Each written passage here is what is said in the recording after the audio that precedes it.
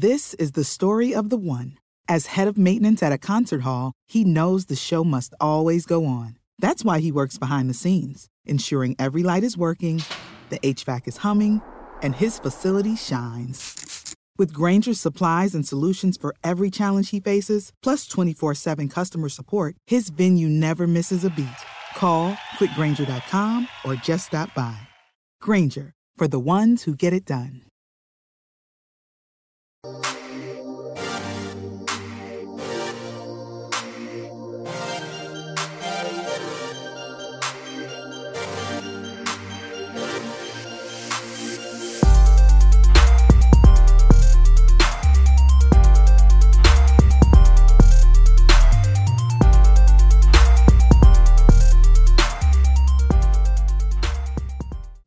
Hello, everyone, and welcome into another edition of Coach Time. I'm your host, John Lyons, here on the Believe Network, and we are joined for the second time on this show by Justin Turpin, who not only is a producer extraordinaire for WEEI, but more importantly for this conversation, he covers the Celtics for WEEI.com, and we want to jump into not just the Boston Celtics, but the NBA as a whole. But before we get to there, Justin, welcome in. Thanks for joining us. Thanks for having me. I love hopping on here. Yeah, it's a pleasure, and we're just in time for the NBA. It starts on October 24th, so we record this on the 23rd. We're less than, 24 hours, or just about 24 hours away, and there's been a lot of movement in this NBA offseason. Obviously, Damian Lillard is now part of the Bucks. Kristaps Porzingis and Drew Holiday are on the Boston Celtics. Max Strus went from the Eastern Conference champion Miami Heat to the Cleveland Cavaliers. We've seen quite a bit of movement. James Harden may or may not get moved. Of all the moves that have happened this offseason, which one do you view as the most impactful? Personally, I got to go with Damian Lillard. I think the way that impacted so many different teams, right? Because Drew Holiday then came available. In my heart, I want to say Kristaps Porzingis because of how much we've seen from him in the preseason, how he looks to be a great fit. But in terms of biggest impact, it has to be Damian Lillard because that allowed Drew Holiday to be free. And the trickle-down effect that caused had to make it the most impactful. Yeah, and I think with Dame Lillard going to the Bucks, it improves them a lot, but that ripple effect of Drew Holiday briefly going to the Blazers, and by the way, DeAndre Ayton being now in Portland, I think is an interesting fit, but Drew Holiday briefly going there and then getting swapped for Robert Williams and Malcolm Brogdon, he now joins the Celtics, and we've seen Brad Stevens be arguably, this was the most aggressive offseason any NBA GM has had in the last 3 or 4 years. When you think about trading your longest tenured player in Marcus Smart, then you turn around, trade the 6th man of the year in Malcolm Brogdon, and you trade Robert Williams, but you bring in Kristaps Porzingis, you bring in Drew Holiday. When you look at the Celtics, are they better than they were a year ago with these moves? I think they are. Changes had to be made. You've gone to 5 Eastern Conference Finals in the last 7 years, only 1 Finals appearance to show for it, and you couldn't get the job done there. Changes had to be made, and I think the fit with Porzingis is just perfect with the Celtics. He's elite in drop coverage, and the Celtics love to play in the drop. He also provides that kind of rim. He's a great rim protector, much like Robert Williams was, but he brings more on the offensive side. He can do that. He's an elite on the pick and pop, on pick and roll as well. His spacing is tremendous, and you could see the early effects of what he does for the Celtics offense, and it should make you very excited as a Celtics fan because, granted, it's preseason and we only seen a little bit, but if this is a glimpse of what's to come and what he brings, it's exciting stuff. Yeah, and I think it's interesting. You brought up how Porzingis and the different things he can do. I mean, he was 4th in the NBA in points allowed per pick and roll defended last year. I mean, we're talking, and look, Robert Williams in 2022 was number 1. So the Celtics want to have a guy who's good at that. And you look at teams they might play. Milwaukee's going to do it a lot with Dame and Giannis. If you get to a finals and you play a team like Denver, they're probably going to do it a lot. So you need to have guys capable of that. But I think his diversity offensively will make a huge difference for this team because what's been their biggest flaw in the last 5 years? They couldn't score in crunch time to get them over the hump in close games. We saw it in the 2022 NBA Finals, Game 4. We saw it in the Eastern Conference Finals that year, Game 6. We saw it against Milwaukee in Game 5. But even this past postseason in 2023, they couldn't close out Atlanta in 5 games. The Philly series went 7 when it really probably shouldn't have, because they couldn't close out Game 1 without Joel Embiid. They couldn't close out Game 2 at home with a fourth quarter lead versus Miami in the conference finals. This has been a consistent problem. And now you're talking about a guy who shoots 38.5% from 3. He led the NBA in points per post up last year as well. So he's something they have not had here. And I think that alone is going to make a huge difference for them. Just that now, instead of teams looking at it like, hey, it's Tatum, hey, we'll force Brown to his right, but if we can kind of get a hold on those two, we'll be okay. Because Robert Williams was a great lob threat, but he's not going to hit you shots beyond that. Marcus Smart, nobody trusted as a shooter.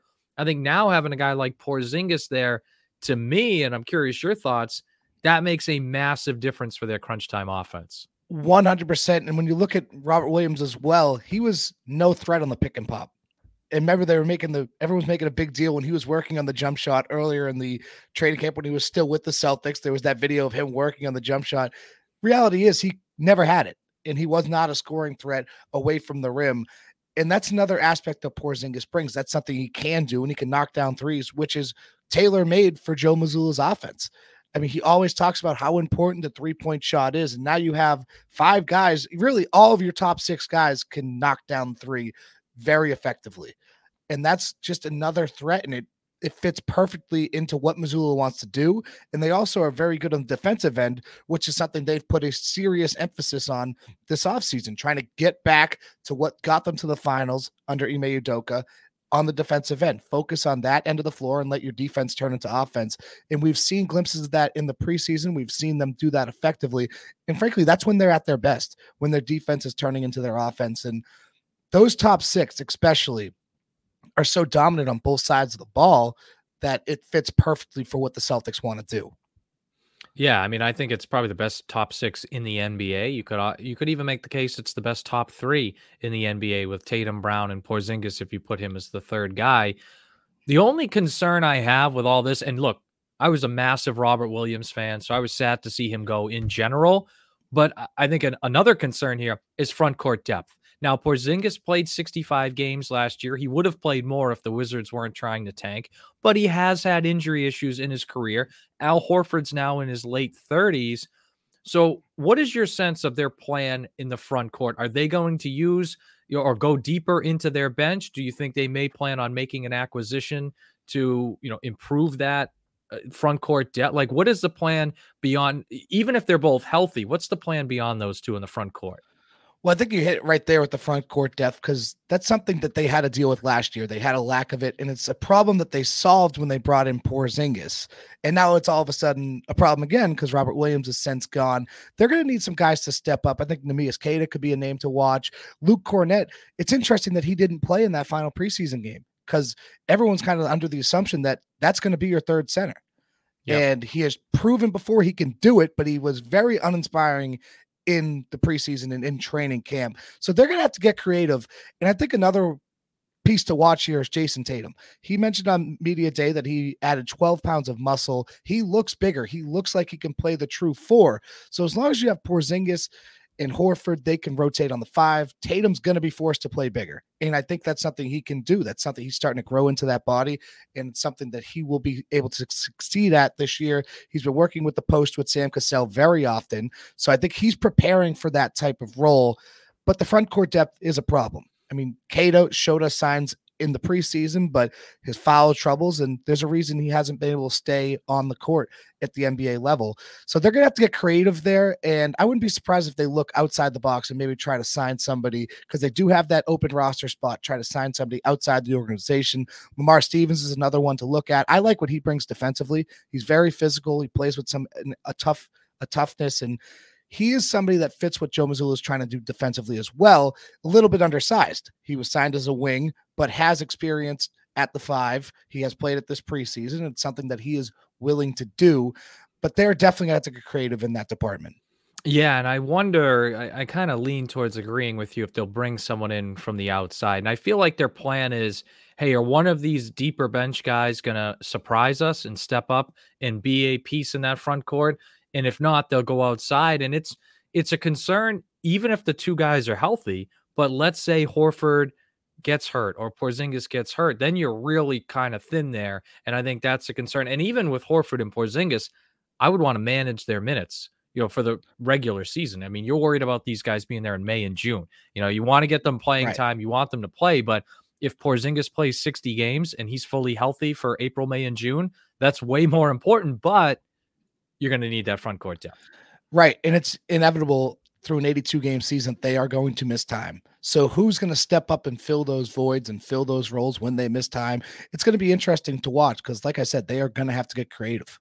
Yeah, and so that was the big it's funny because we're talking about Porzingis. That was the big move of the summer for the Celtics until it wasn't, right? And then all of a Right. sudden this Drew Holiday trade comes out of nowhere, and the Celtics have had the last 2 years, right? A week before training camp last year, they changed head coaches. Now his training camp's about to get underway this year. They add Drew Holiday. When you look at Drew Holiday coming over from the Milwaukee Bucks, what is in your eyes, what is his impact on this Celtics team going to be? I think he's going to make a huge impact. He does all the little things, and that's something that if you watch closely during the preseason, his offensive rebounding, what he brings defensively is well noted. And even as a teammate, he's a 3-time Teammate of the Year award winner. This guy is willing to sacrifice. He wants to win. He's a winner. And he brings in championship experience. Obviously won one with the Bucks and was key in that run for them. So I really think he's going to be huge for what the Celtics are trying to do, especially if on the offensive end. Like everyone talks about his defense, but he's a good scorer as well. Yeah, And he's going to 19 trickle points down. a game. Exactly. And he's going to trickle down to what, the 4th or 5th option behind Tatum, Porzingis, Brown, and possibly even Derek White or Al Horford, whoever's in the starting lineup that night. So I think he might go under the radar a little bit, especially on the offensive end, because of the star power in Tatum, Brown, and Porzingis. His defense is going to be well documented. Pairing him and Derek White in the backcourt is just terrifying for opposing teams. So I think he is going to be a really interesting factor to the Celtics team because, like I said, he does all those little things, much like Derek White. So they're going to severely benefit from having them two in the backcourt. Yeah, and Derek White and Drew Holiday both had a 112 defensive rating. I mean, really good defensive backcourt, but offensively as well. I think, Justin, you cover the Celtics, but for me, just as a fan, it was long stretches of last year. He was the 3rd best player on the team for me, and he played in all 82 games. I thought he was hugely impactful. Like everybody remembers that tip in Game 6 against Miami, but I thought he was really impactful all season long for them. And now you put a guy like Drew Holiday next to him, and you mentioned these might be the 4th and 5th options on the court at any given time. And these are on a lot of teams. I mean, Drew Holiday was the 2nd option in Milwaukee for a lot because Chris Middleton would be out. But even when they were fully healthy, he was the 3rd. Derek White was really the 1 in San Antonio, and he'd be probably a 2 or a 3 on a lot of teams. Now he's a 5. So having those guys there, I think, is massive for them. And the only thing that, and I wouldn't even call this a problem, I just think it's an interesting thing to talk about, is, okay, this top 6 is elite. Who plays when? And how do they manage those minutes? What's your sense of how they're going to figure that out? So the way Joe Mazzulla's kind of addressed it, he keeps talking about there's going to be different lineups. So I think it's going to be matchup based. And in my opinion, Derek White has to be out there. So I think it's going to be tough to do. Al Horford's probably going to be the one that bites the bullet most of the nights. And it's going to be tough. It's going to be a tough decision. Horford's only came off the bench 12 times in his career. He's never done it as a member of the Celtics.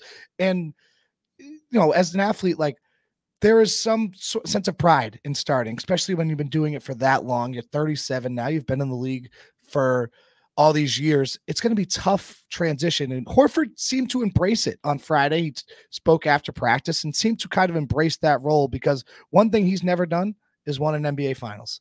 And this is a great opportunity to do it. And in order to do that, there's going to have to be sacrifice, whoever that may be.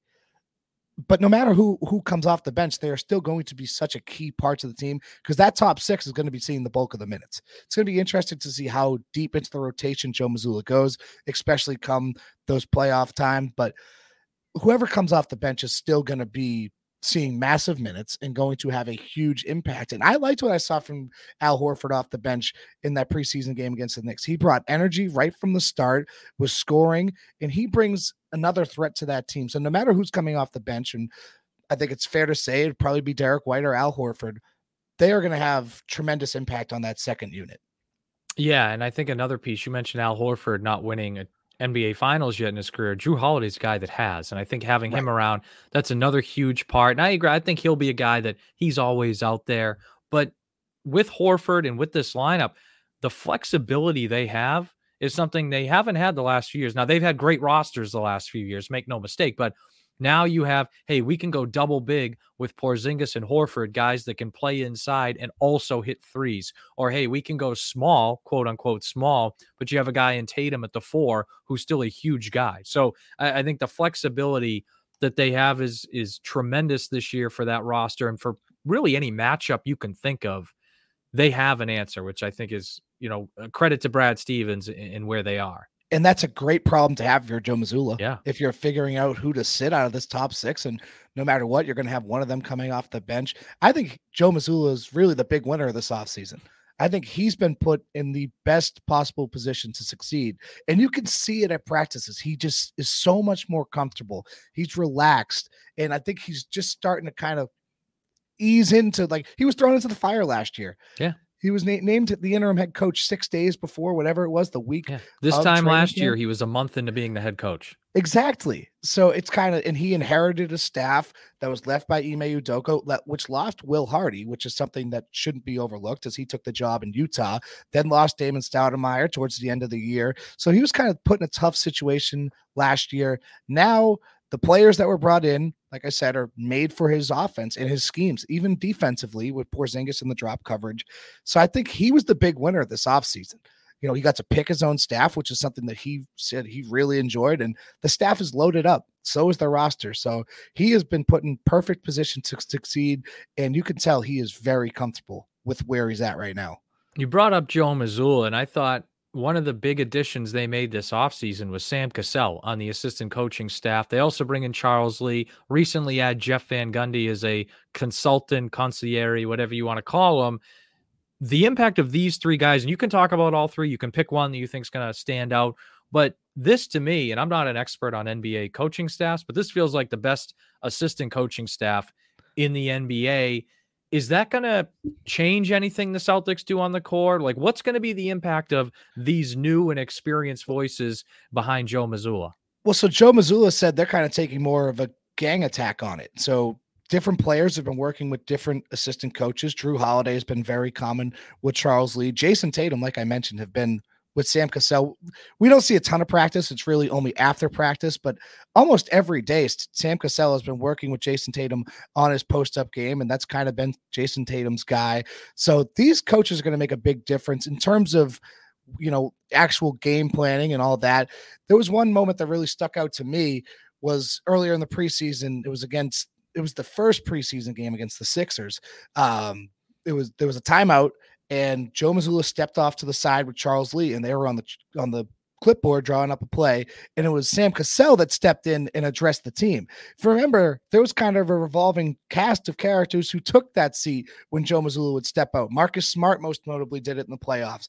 There wasn't really a top voice on the bench behind Joe last year, and now they have a surplus of it, and it's going to make a big difference.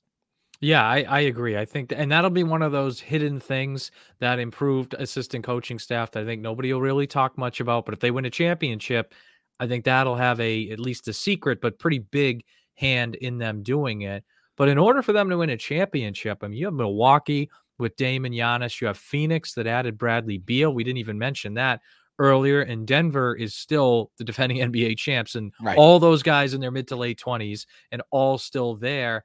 Just want to get your sense of the rest of the NBA here, Justin. What are the teams or team that you look at as, along with the Celtics, the true contenders for a championship? Well, I think the top 2 in the East are very obvious: Milwaukee and Boston. As far as the West, it's a little more open. I think Denver still has that top spot, but you can't forget about Phoenix. If they can stay healthy, I mean, that team is really, really good. And then you got teams like Golden State. As long as Klay Thompson and Steph Curry are there with Steve Kerr, you have to keep them in consideration. So I think the East, everyone has a good idea of the top two teams. The West is a little bit more open because I even throw a team like the Lakers in there that can still make some noise. Who went to the West Finals last year, exactly, by the way. Yeah, exactly. So I think the Lakers are up there. The West will be a lot more tight, but I think it's still Denver's conference. Yeah, I mean, look, Denver, it is hard to win 2 in a row, but Jokic's the best player in the world. He's 28. I mean, a lot of these other guys, I think Murray's turning 27 this year. Like, these guys are all in their prime. Gordon, they're all under 30, all in their prime. Phoenix interests me because I think that top 3 is pretty lethal, but that DeAndre Ayton move, I mean, did you feel like they did that to bring in more depth around those 3 and they were top heavy and it felt like Ayton didn't fit?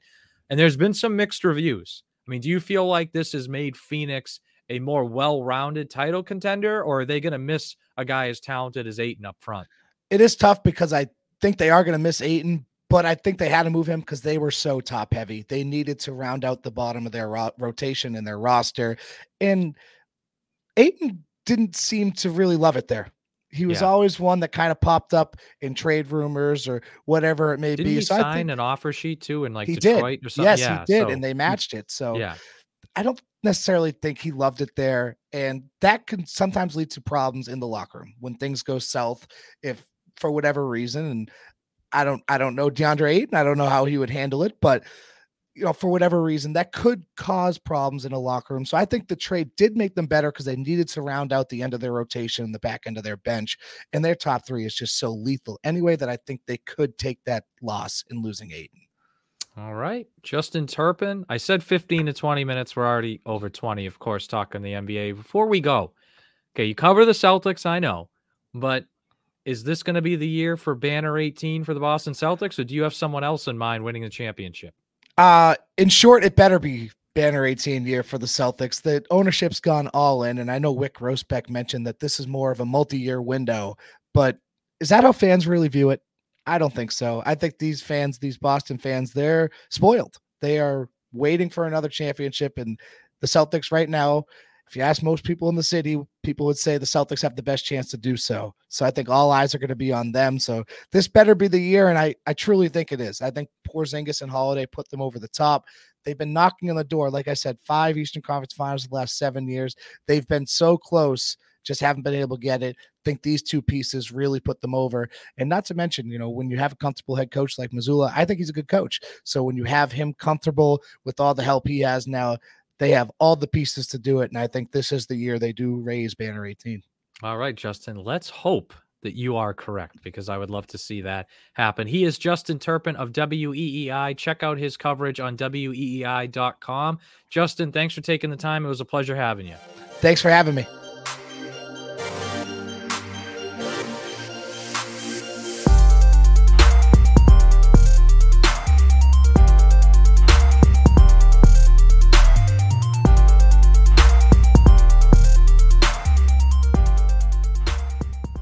This is the story of the one. As head of maintenance at a concert hall, he knows the show must always go on. That's why he works behind the scenes, ensuring every light is working, the HVAC is humming, and his facility shines. With Grainger's supplies and solutions for every challenge he faces, plus 24/7 customer support, his venue never misses a beat. Call quickgrainger.com or just stop by. Grainger, for the ones who get it done.